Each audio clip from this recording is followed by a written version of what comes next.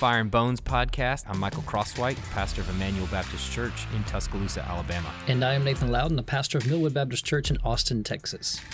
Follow the podcast, rate it. Thanks for listening, and we hope you enjoyed this week's episode.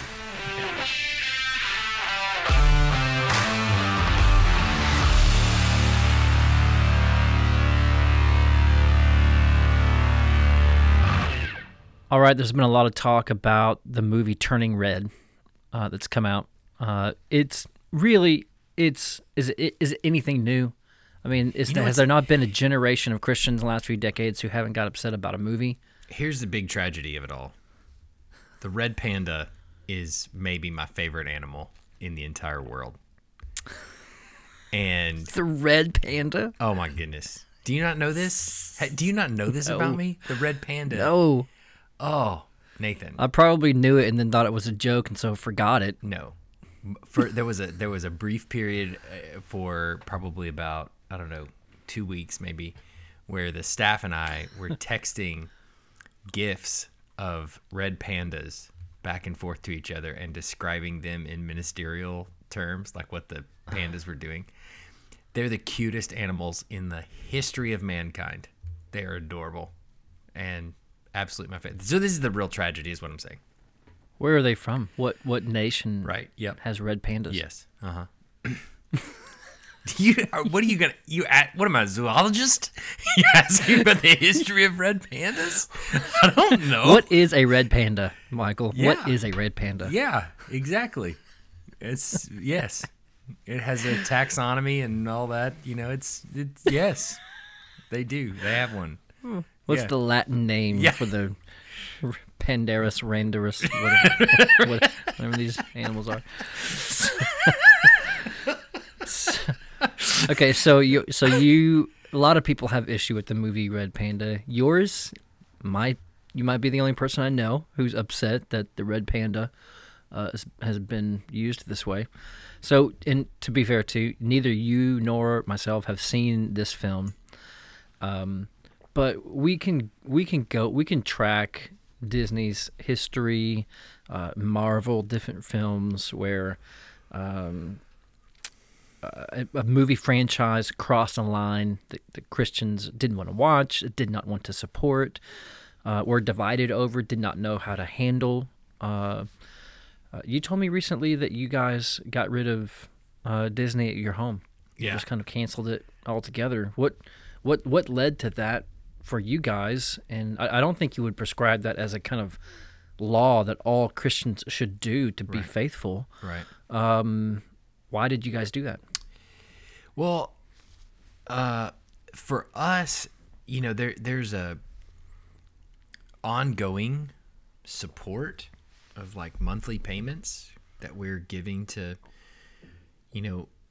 organizations and industries that are providing a service for us. And I think there's a way to communicate your disinterest in the service that they're providing by opting out of that. And, there's several things that Disney as a company produces that I'm a fan of, that I quite like. My boys are really into the newest Star Wars stuff, the Mandalorian, Boba Fett, that series, and they've really enjoyed that. And we clear play it. We run it through a filter, to kind of screen out some of the content that we're not as crazy about, but especially at least for their age. But they're kind of a big fan of it, and so I kind of like that, and I wanted to communicate, in no uncertain terms, as if my measly dollars meant really anything to them, that I was not interested in the stuff that they were putting out and the direction they were going. And there will probably be times where we opt in for a month to watch something and then opt out, but in the future. But again, communicating that same kind of idea. Now, canceling Disney Plus, obviously, my kids were like, "You what? Wait. And there's still movies that they do that I would buy. There's movies that we like a lot that we watch regularly or routinely. And even still, like even in some of those movies, some of them have messages that are subtle undertones that I'm not crazy about, but I think can be easily understood by our family and things like that. So I think that's more it than anything, is just how do I express my vote to a company as large as Disney? Well, I opt out. I'm not interested in it. Yeah. We'll go elsewhere. Yeah. But you definitely would not say, like, if you got a member of your church or another Christian that you know who, like a friend you do a podcast with or something like that, who they keep Disney Plus, they keep watching it, they keep it. You would not say, yeah, you're in some kind of sin because you're supporting Babylon or something like that. Right. No, I don't. No. I see no evidence in Scripture that that there's some sort of law of holiness as to whether whether you keep Disney Plus or not. So I would not have the warrant to be able to say that. However, I would say that we as Christians probably do need to be a little bit more conscious on how we spend and where we spend, and really think about spending in general. There's a website out there that I think, and an organization actually, that I think is pretty interesting in some of the stuff that they're doing, called Second Vote. And they basically have kind of broken down a lot of the major corporations in the world and sort of evaluated them on a 5-point scale. And one being they donate completely to liberal causes. And when I say liberal, I don't just mean politically liberal. I mean like, Romans 1, 18 to 32 liberal kind of rejecting God sort of direction. And that's, they're like a 1 and then all the way up to a 5, meaning they're a solid organization that does really good things that we should support. And so we can make our choices. We can be informed, and we can, it doesn't mean that you have to, I can't, both Lowe's and Home Depot are totally in the bag for abortion and things like this, so I can't buy hammers anymore. But which of the two, which one is maybe less? So then I can make an informed decision. And I think it's wise for us as Christians to be able to do that and to think that way. Yeah. So when it comes to Christian engagement with, because it kind of sounds like this is, for you, the concern is not about, what my kids see and hear, or it is beyond that to what kind of organization you support. Yeah. Which kind of brings up the question, should Christians, what was that organization that was going around a while back? Second Vote reminds me of the Shepherd's book, or Shepherd's, what's that called? Yep. It's the Shepherd's book, and it's kind of like it's a list of all the Christian organizations in your area, so that you've got your AC to get repaired. So you know what? Call the Christian AC guy. Yeah. You've got an electrician. You need to call the Christian electrician guy. How do you know? Well, he's got a fish on his sign outside, so you know that he's a Christian.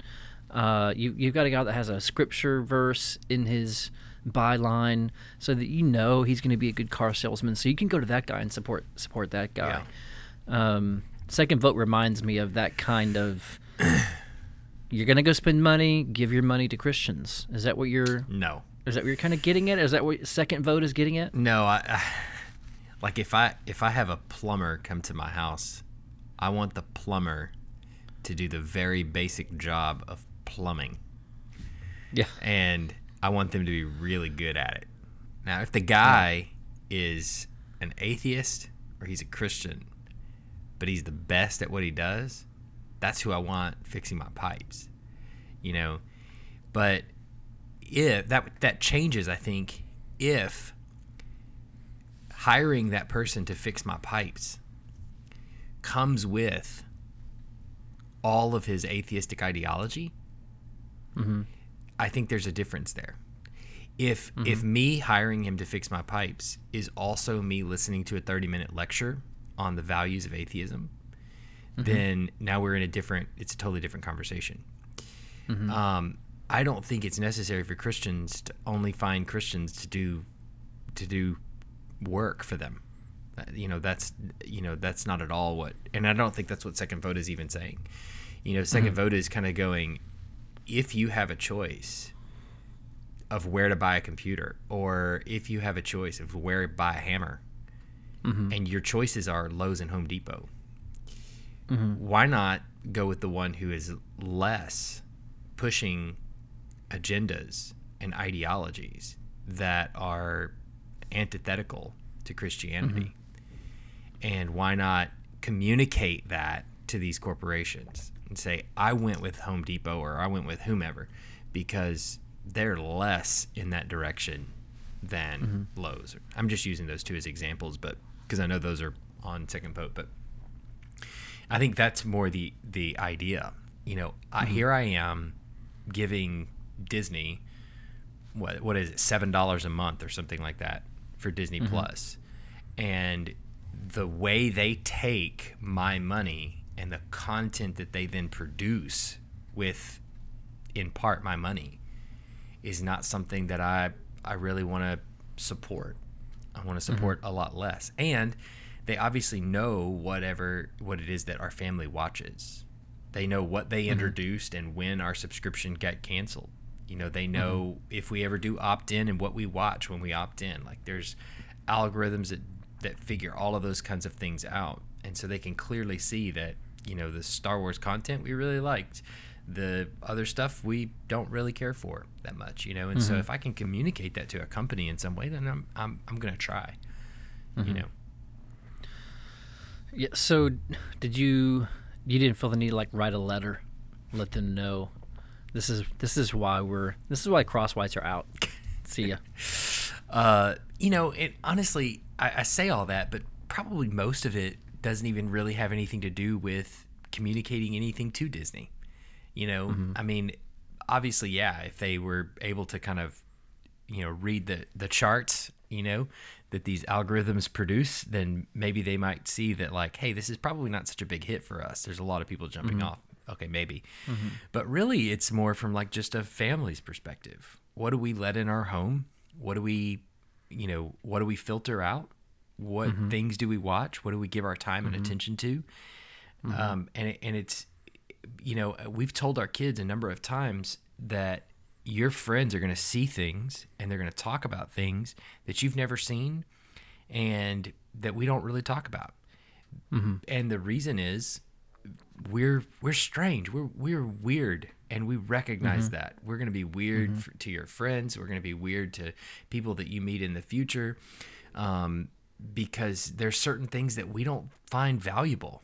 And we think the direct application of Scripture to our family is to think about things that are pure, holy, good, and think about, even if they are inherently, not good things, how do we understand them in light of Scripture? I think that's the real challenge. And so, it's not so much of like a prohibition, like we're never going to watch these sorts of things, or we're never going to do that, but more, how do I help my kids develop a filter or a sensibility where they can think through these things in a biblical way? I mean, that's really all we're trying to do. And if I can communicate to my family, look, this was a line for us. Maybe it's the red line, but this is a pun intended. Red panda line. This is where the line turned red, we just don't want to. We feel like they went too far, and we want to just not have that as a part of our family, and that comes with hurdles, and that comes with obstacles, and honestly inconveniences, and it may be even more expensive to buy the movie that we really do like, as opposed to just giving a monthly fee for all the movies and stuff. But that's what we'll have to do then, you know. Mm-hmm. And so, Yeah. but you guys are obviously keeping it, so y'all are, So the loud clearly sinners, not wanting yeah, to send so that message. But we don't care about our kids too much. We just watch whatever you want. Go ahead. Yeah, I mean, I brought this up after this, hearing about this film, and for me, it's not. I think the helpful illustration that you brought up is the plumber, the car salesman. Just sell me a car, and in fact, I think a helpful passage to me is 1 Corinthians 5. Years ago, before I was listening to podcasts regularly, I was more listening to the radio in my car. Like, they had this thing called an antenna that would like receive a signal in the air. You could just hear can you speed it up shows. 3x? You couldn't speed it up 3 times. You had to listen to it in real time. I'm out. I was listening to a show. They were talking about boycotting Home Depot because of Home Depot's insurance coverage of homosexual partners. And so the radio host, a pastor, a Christian, someone, was calling on all Christians to just boycott Home Depot. Yeah. Don't go to Home Depot, boycott Home Depot entirely because of what they were doing. And we all need to go to Lowe's or McGregor's or your local Ace Hardware, whatever. And I remember I called in. You used to be able to call. That's the thing about podcasts. You can't call into podcast if they're recorded unless they're live. So I called into this show, and my thought was, go ahead. What are you thinking? I can't remember the last time I used a phone to make a call. So go ahead. No, I'm just kidding. So I call into the show, this is how high tech it was. I was on my cell phone driving, and I called into this radio show, and I brought up 1 Corinthians 5, where the brother who's sexually immoral is removed from the church, and Paul gives the church this instruction: I wrote to you in my letter not to associate with sexually immoral people. Not at all meaning the sexual immoral of this world or the greedy and swindlers or idolaters, since then you would need to go out of the world. In other words, you'd have to leave this planet to find people who are just totally sexually pure, not greedy, not swindlers. Paul's point was, I'm writing to you not to associate with anyone who bears the name of brother if he is guilty. And that is, I think Paul means if he was habitually unrepentant about sexual immorality or greed, or is an idolater, a reveler, a drunkard, swindler, that these things define that brother who claims to be a Christian. And I just looked at that, and I just thought, when I go to a store, I'm not just investing in them financially, right? I'm going into the store, and I'm going to have to ask for help to find a hammer. I'm going to have to ask where the nails are. I'm going to have to ask somebody, what type of nails am I supposed to use for this project I'm doing? I'm going to have to go to the checkout line, or at least 10 years ago, and see a person in the checkout line. Now you just check out by yourself. But I'm going to see people. So there's so many levels of ways to think about interaction with people. What am I going to go over to Lowe's and go visit all the holy people over there, and go give my money to the really holy organization over there? No, absolutely not. Paul would say there's no way that you could do that. That's not what that means. So when it comes to buying a product, I'm not going to Home Depot for righteousness. I'm not going to Home Depot for holiness and purity as a Christian.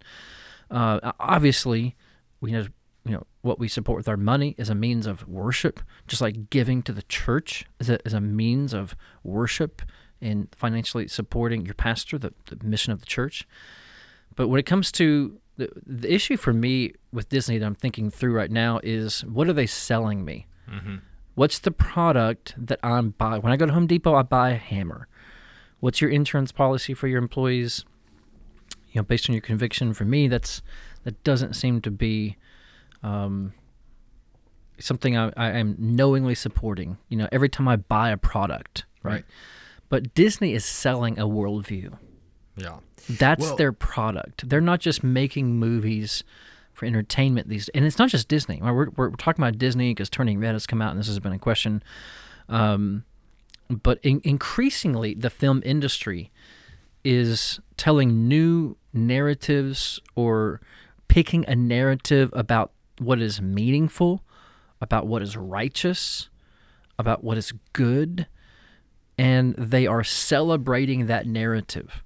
Yeah. And so it's not like it's a kind of Wikipedia page about a worldview, and I'm going to have a conversation with my children about that.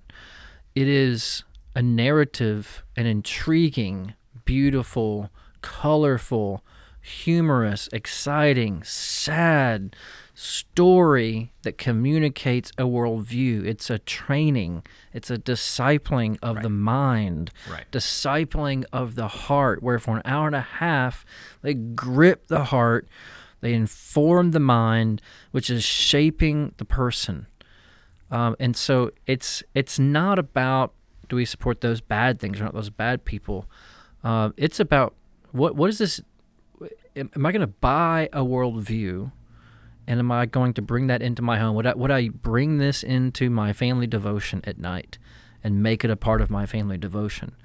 Or is it so contrary to what I would do in my family devotion, what I would say, teach, lead, form towards, that it's counter, it's opposite, it's an opposing of what I'm trying to disciple my kids and knowing God's word and knowing the Lord and walking in righteousness with Him, so that now I bring in an opposing force to what I'm trying to do as a parent. Yeah. And so, and I think what I hear you saying is that happens so much. Yeah. And so it's not like there's that one film that, hey guys, we're just not going to watch that film, but there's so much of that we should check out. Yeah. So for me, it's not. Yeah. Exactly. It's not an issue of what are the values of the company necessarily.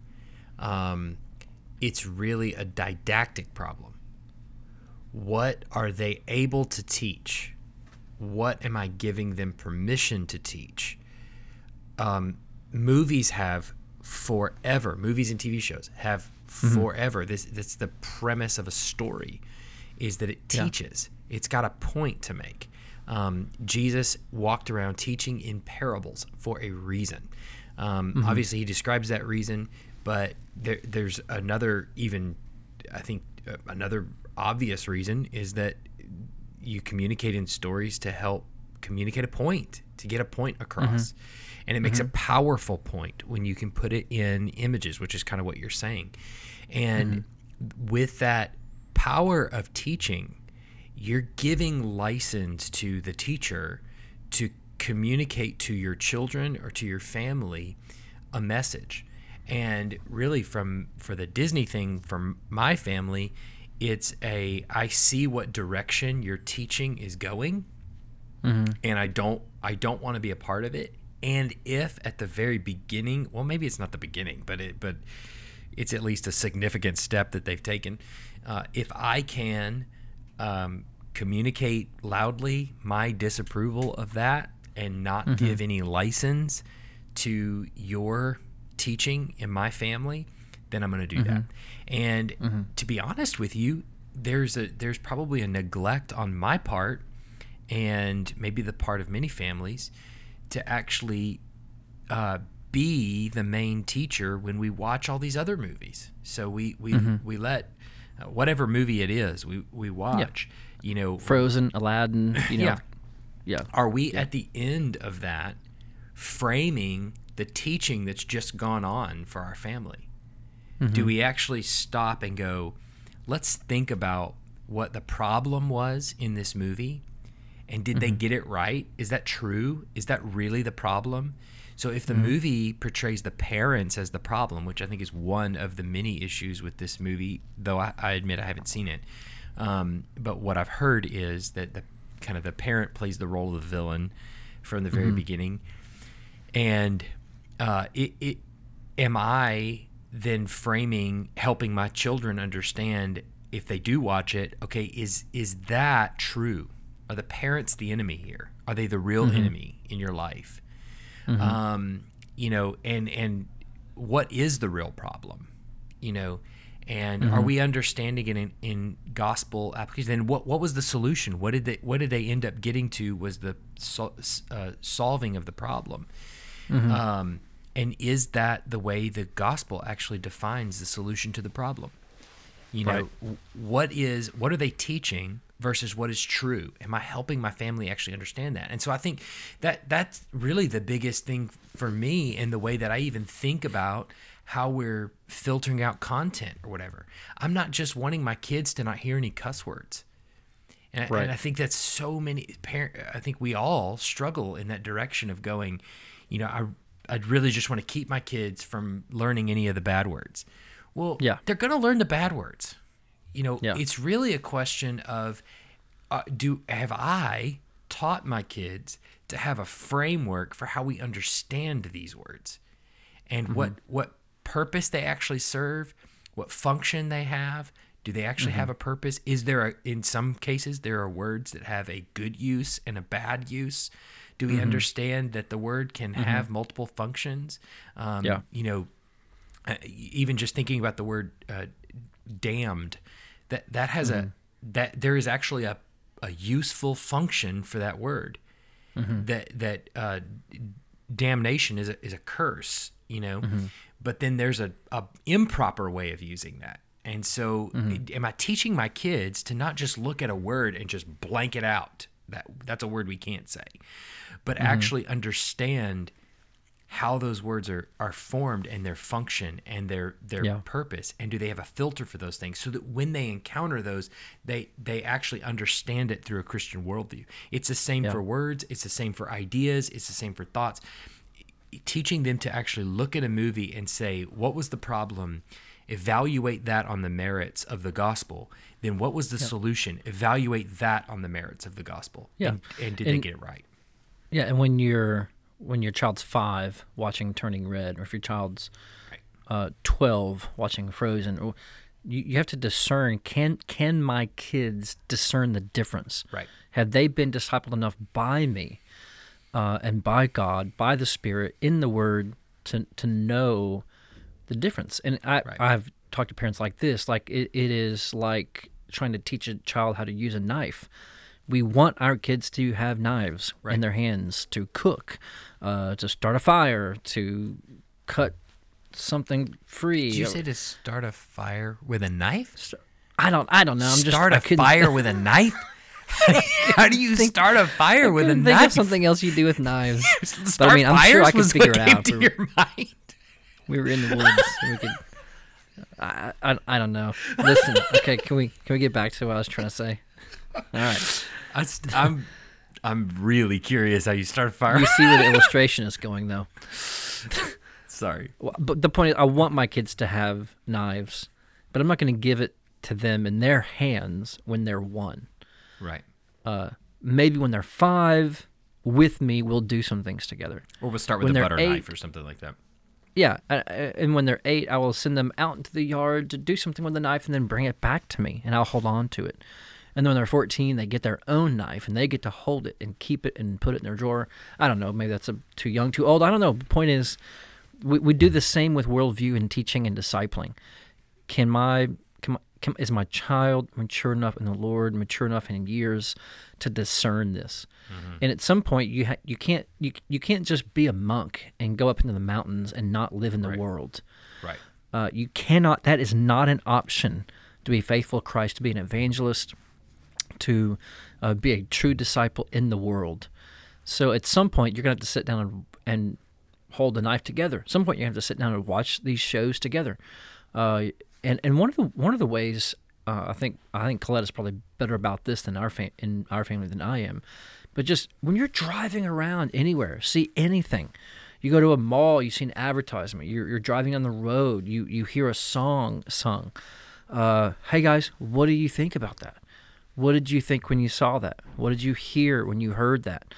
I mean, these things are happening all the time in the world. We have neighbors of ours that are not traditional families. What do we think about that? How about we talk about that? We help introduce our kids into the conversation about what's going on in the world. But when you're 5 and you're watching big, colorful, humorous on-screen worldview training, it's very difficult as a parent to go back in there and, having enjoyed it, received it, internalized it, loved it, laughed at it, to then undo that. Right. It's like putting a poison in and then trying to have a surgery where we go get it out. Right.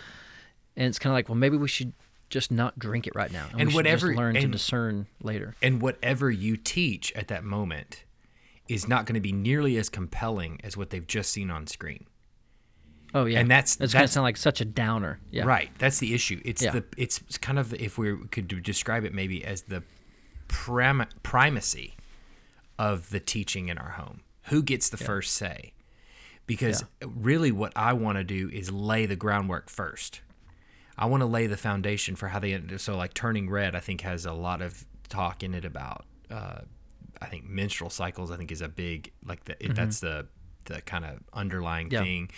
I know My Body, My Choice has kind of a primary message in the movie, and so I'm wanting my kids to first, from me, understand all of those things, the functions of the body, and the good uses for the body, bad uses. What is the message coming in regards to abortion, and those kinds of things. I want them to understand, have a framework, have a Christian framework for understanding those things, so that then when they see a message from Disney about such content, they're able to go, that's false, what they just said, or what they're trying to teach me is not. That's not true. Yeah.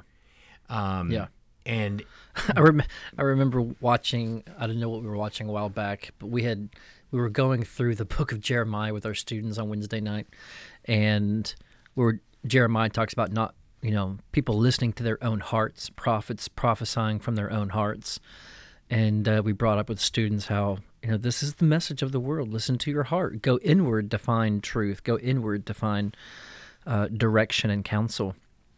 And a few days later, our kids were watching a show, and I heard my oldest from the other room go, "Dad, they're doing the listen to your heart thing again in the show." And I don't think I've ever felt so much pride as a father, just to feel like there's a discernment, a recognition of a biblical principle out in the world somewhere. Yeah, right. And I've been reading. I'm in Revelation. I'm going to finish that on June 5th, Lord willing, after a short break here for Easter. But I've started reading for Proverbs. We're going to go through Proverbs this summer, and something that comes to mind is. When you say you're going to go through Proverbds, does that mean you're going to do a sermon on Proverbs? Do 10 sermons on something else? Okay, we're done. I'm done. We're only going to do the first 9 chapters of Proverbs. Gotcha. So that way we won't miss any. But as I'm reading through Proverbs, a phrase has come to my mind. I keep thinking of it as like practical holiness, like it's God's word, God's righteousness made most practical. It's easier fruit to kind of pick up sometimes. It's easier to understand sometimes. Having Revelation and picking up Proverbs, it's like. My mind has to switch genres. It's been disorienting a little bit. But one of the things that has caught my attention, just thinking, last week we just preached in Revelation about Christ the King, who is coming with the sword in his mouth, the eyes of flame. He sees all things, knows all things.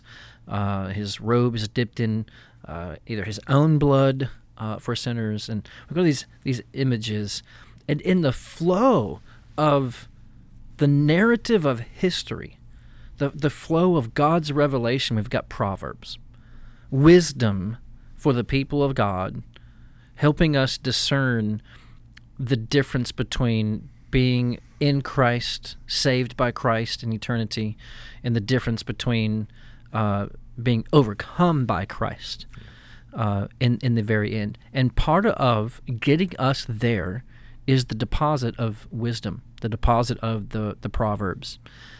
And here's something I've found striking as I've read through the first really just 10, 20 chapters of Proverbs in greater detail, is the father-son relationship in the first 9 chapters.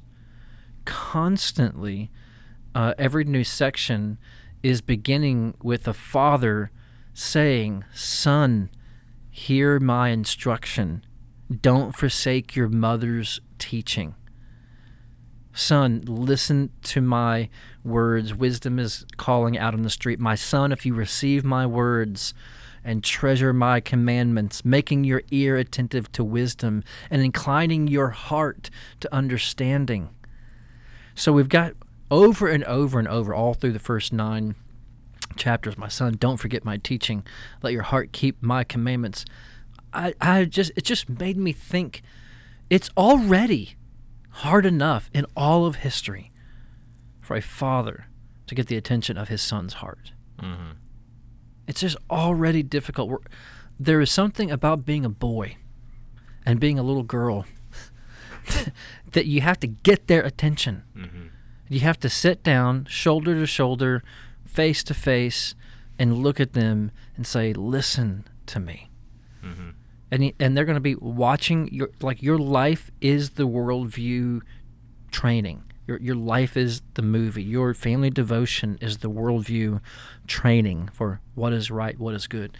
And I'm reading through Proverbs, and I've just been thinking, like, it's already hard enough to get the heart of my kids for the Lord and get their attention. Why bring in more voices Right. into my home and into their hearts and into their minds when I'm trying so hard to get my kids to get wisdom to come into their hearts, to get God's wisdom to come into their hearts. Our kids only have so many hours a day. They've only got so much space in their hearts, right? They've got one heart, and something's going to go in there. Mm-hmm. And so trying to make sure that I, as much as I'm able, are very careful, because I right now, and with my kids' age, for the several years to come, and right now, I'm the gatekeeper for my kids' hearts. That's part of my job. Is not just to say let anything get in there and then we'll have a conversation about it, but I'm the gatekeeper about what gets in their hearts and what gets in their minds. Right? Now, that's not to say that I'll just keep them safe from ever seeing things or hearing things. No. I want to prepare them to see and hear all kinds of evil and also be able what's to discern. what's going in their hearts from you is also going to be, in part, sinful stuff. I mean, you're not perfect. Yeah. And so, Yep.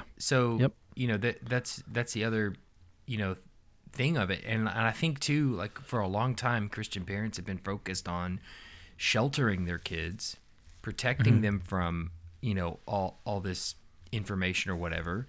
And that was kind of the primary task that they kind of saw as their goal, is to kind of shelter their kids or keep them, protected from encountering all these things. And that's really not it. The idea is actually to put, like, as you're saying, put into their hearts proper training, and just recognizing that you're always being taught. Whether we listen to a podcast or a song or watch a movie or we read a book or whatever we do, we're always constantly being taught. And if we recognize that as kids, our kids are sponges, and they're taking in whatever they take in first, kind of gets that primary spot of teaching in their heart. Yeah. And so it's not, I'm not necessarily trying to shelter them from the world. I'm trying to teach them first a proper framework for viewing the world. And then once they walk out into the world, actually let them test it. So, but going back to your analogy with the knife, outside of starting fires with it, because that's ridiculous, but Go ahead, I can take it. But there's a reason that an 8-year-old who grows up in the country with guns everywhere and can take a shotgun out and go hunting with it or whatever and use it properly, not point it at anybody, and handle it in a wise way. And a kid that grows up in the city might be 13 and still not know how to do that. because they've grown up around it. They have a proper framework for what guns do and what their function is, or knives for that matter, or, the list goes on. And they've been taught properly how to handle these things. And then they can apply those at a younger age. And I think the same is true for our kids.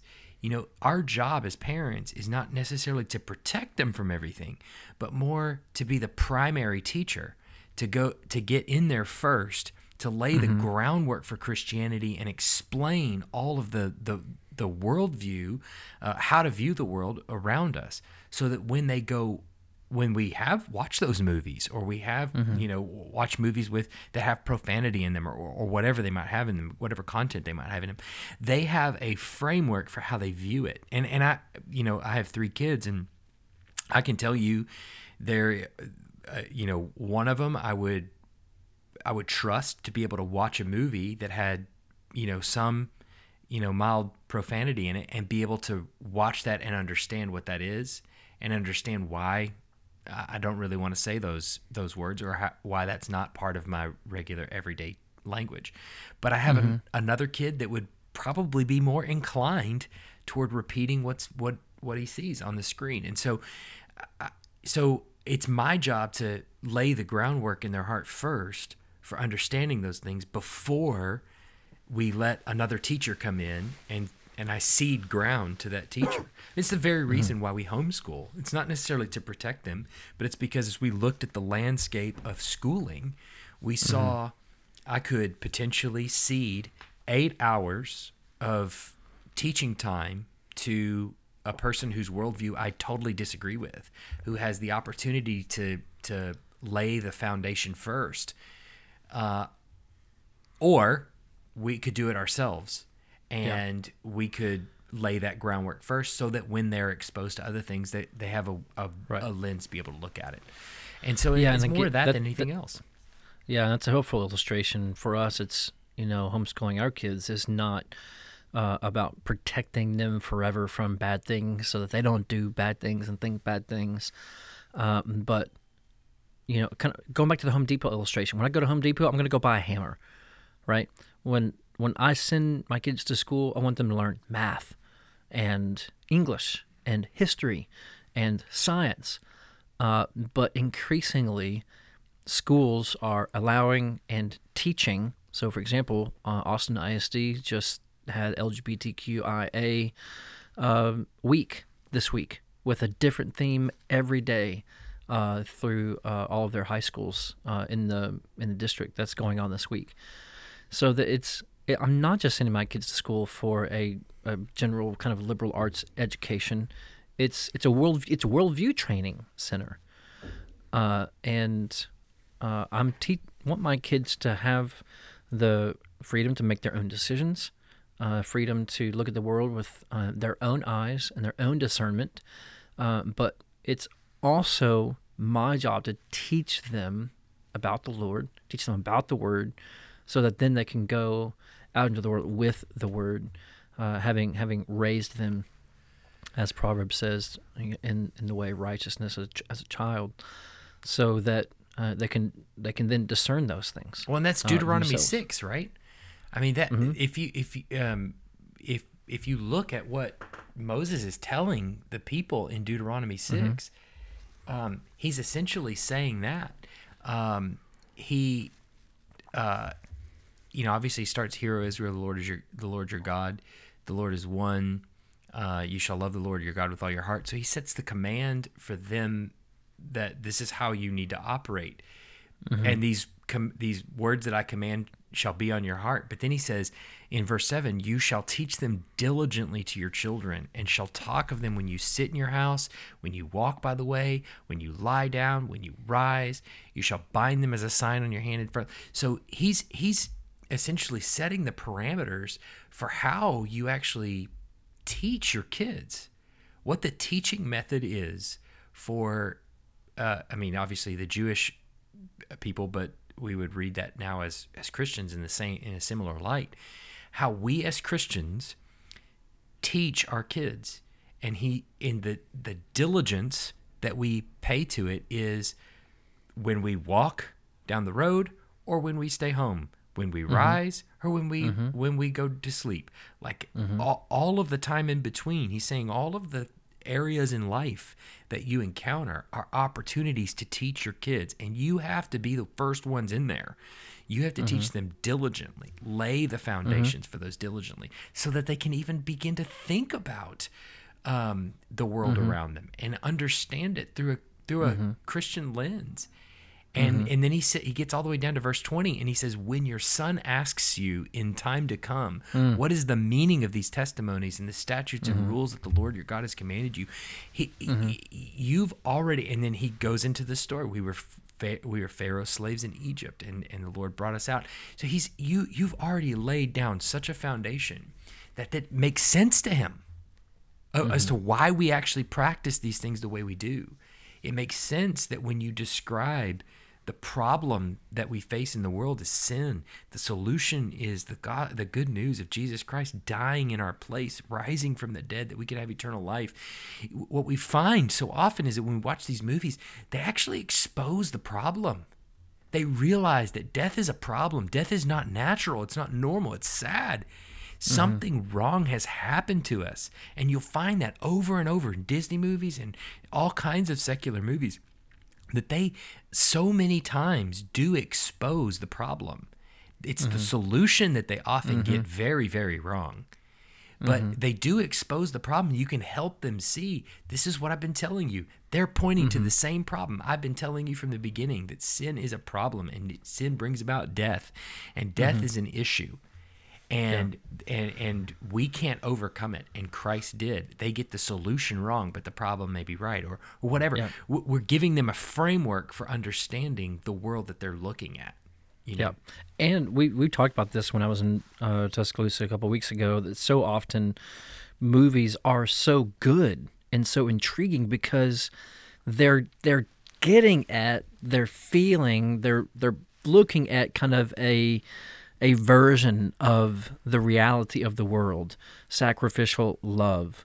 The husband-wife romantic relationship. There are so many things about the nature of reality. Christ for his bride, the church, King coming to rescue her.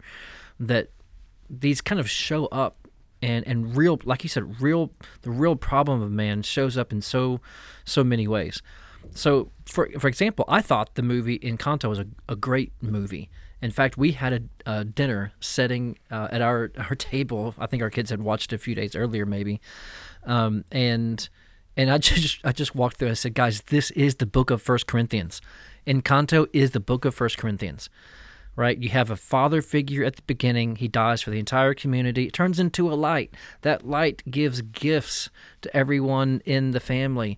And then everyone begins to identify themselves as their gifts and think that their gifts are more important than, who they really are. And then very end, you have someone, is it the grandmother or the main character saying, you are not your gift. I'm like, that's 1 Corinthians 12 through 14. Quit identifying yourself as, better or worse because of your gift, right? That's the Christian church getting weird, confused about their gifts. You also have the prophecy in Bruno receiving the prophecy about the future, and everyone couldn't tell in 1 Corinthians is prophecy the most important? Is it unimportant? So there's just so many things that play that they're not weird, they're not strange from life, and they're actually very, very close to it. And so there are redemptive qualities to media and narratives and stories of all kinds that aren't inherently Christian that we can talk about and listen to. But even in Encanto, there's conversations to have about what this means, what true love is, what true sacrifice, what does it mean to be selfish. Enter God into the world. This is a God-owned, God-ruled world. So, what does He say? How does this depict reality, versus how is it different from reality? And when it comes down, here's a sentence I think is helpful, where in Proverbs 3, you have another father-son relationship. The father says, "My son, do not forget my teaching, but let your heart keep my commandments for length of days and years of life, and peace they will add to you. Let not steadfast love and faithfulness forsake you. So steadfast love and faithfulness instead, bind them around your neck and write them on the tablet of your heart. Write them on the tablet. I think he's not referring to the digital tablet where you download things, but a stone tablet where you take the time to etch and chisel this into your heart so that it's not just something you understand, but something that gets etched into your heart forever. And so when you do this, if you have steadfast love and faithfulness, you have the teaching of your Father and of the Lord in your heart, you'll find favor and good success, or you will be profitable in your efforts. Not that you're going to be rich, but in your reputation and who you are, you will be a good man in the sight of God and man. Proverbs 3:4. So getting the whole of Proverbs is trying to move God's word into the heart, not just kind of the mind, but move it into the heart so it shapes the person. And everything that we engage our kids in is a part of that. It's gonna write something on the heart. It's gonna put something on the heart, and it's extremely confusing at best for the heart to kind of let the world etch things into our hearts, and then us have to come and try to re-etch something else. Like we in digital world now, you can type and delete and scratch and edit and all kinds of things. But I mean, just imagine typing a message into a rock, and then realizing, you know what? Actually, I want to delete that.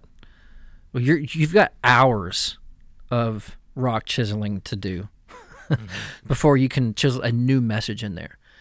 And so we've got Proverbs saying, write these on your heart. Let this be what gets etched in there. And I think we both say there's no promise here that if you do everything right as a parent, your kids are just going to turn out one way. We're obviously trusting the sovereignty of God. We're trusting the work of the Spirit and of God's Word so much as you have control over your kids' hearts. We get to help write, etch, and kind of concrete into their hearts the Word of God and the gospel of God.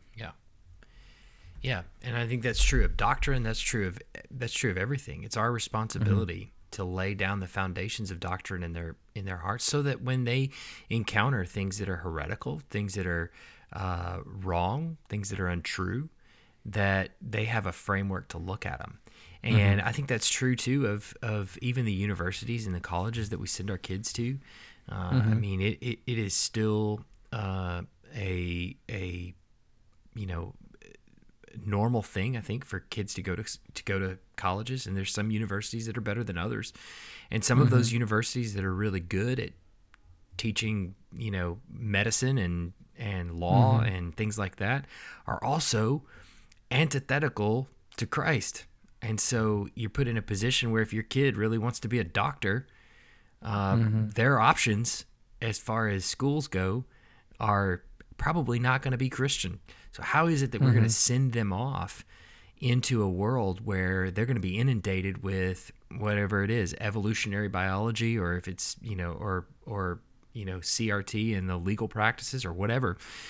How do we prepare them to be able to see those things and have a proper framework? Well, it's possible that they leave and the competing worldview wins out. That's possible. It's possible that after all this training, my kids leave and go to school and they adopt a framework of viewing life that is, antithetical to Christ. And it happens all the time. But at the very least, my goal as a Christian is to make them aware of what it is that they're doing, and to know that, my parents did teach me a Christian worldview. I know it well.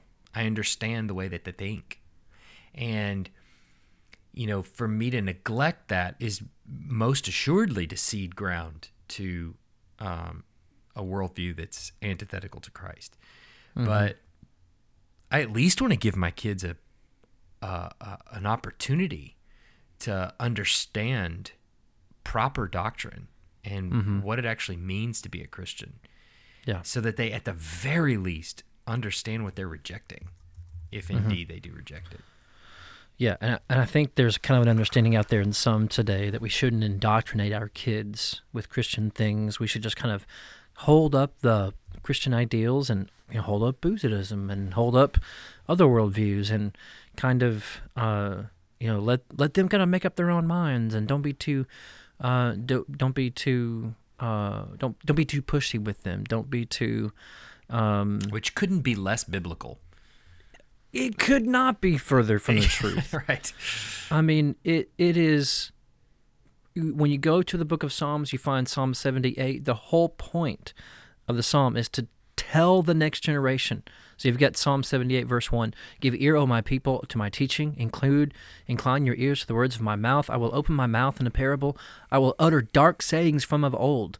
I think it's referring to all the mess-ups, all the dark things that God did, the hard things that God did to his people when they sinned against him, things that we have heard and known, what our fathers have told us. We will not hide them from our children, but will tell the coming generation the glorious deeds of the Lord and his might and the wonders that he has done. And it goes through the rest of the psalm just walking from Jacob all the way to the Exodus, walking and just showing how when they sinned, God's wrath was fired against them. And so we're supposed to teach them that, not just kind of let them wander around and figure out on their own. Kind of, go into the kitchen and just go play with the knives. Go into the kitchen and play with all the tools, and you just figure it out on your own. Yeah. That's not biblical. That's not parenting. Right. In a righteous way toward the Lord. They tested God. They provoked God. Look what happened, son. And I think That's what we're we supposed to teach inherently understand the danger of the gun. We understand the danger of the knife. But I don't think Right. we inherently understand the danger of teaching and how powerful it actually is on Right. shaping the understanding, the thought, the choices that an individual will make years down the road. I mean, God arranged, just think about this, God arranged the gospel of salvation to be taught to people. And it was through teaching that he opens the ears and eyes. And it's through, that's how he arranged our Sunday morning services, that our songs, our prayers, our sermons, our reading of scripture would be teaching. When Jesus came, he was a teacher. God sees the foundational importance of teaching, and even instructed us to teach our kids. So we understand the danger of improper use of a gun and the danger of improper use of a knife and weapons and things like that. But sometimes it's hard for us to grasp that teaching is also has an inherent dangerous component to it. And so I double down on saying it's fundamental to our job as parents to be the teachers of our kids. We're foolish to think that when we go to church and we do Christian things, we're doing Bible devotion at night, that those things are affecting the heart, and those things are training the mind, and those things are discipling our kids. But when we go watch movies, we're just watching movies. Right. When we go out into the world and go to concerts, we're just going to concerts having fun. That those things aren't etching anything onto the tablets of our hearts. Right. It just couldn't be. And we know better. Right. We know better. It is. Everywhere we go, something's trying to write on our hearts and write on our minds. So being careful about that is just a way to be faithful to the Lord. Yeah. With our kids and with our, and it's convicting for parents in our own minds. What are we watching? What are we inputting? What do we allow? And how do we disciple our kids by what we're allowing in our home? That could be a good convicting thought to maybe end on. Yeah, absolutely. Yeah. It was good. So go cancel Disney Plus, and then we can be friends again. I'm just kidding. All right. See you next week. See you.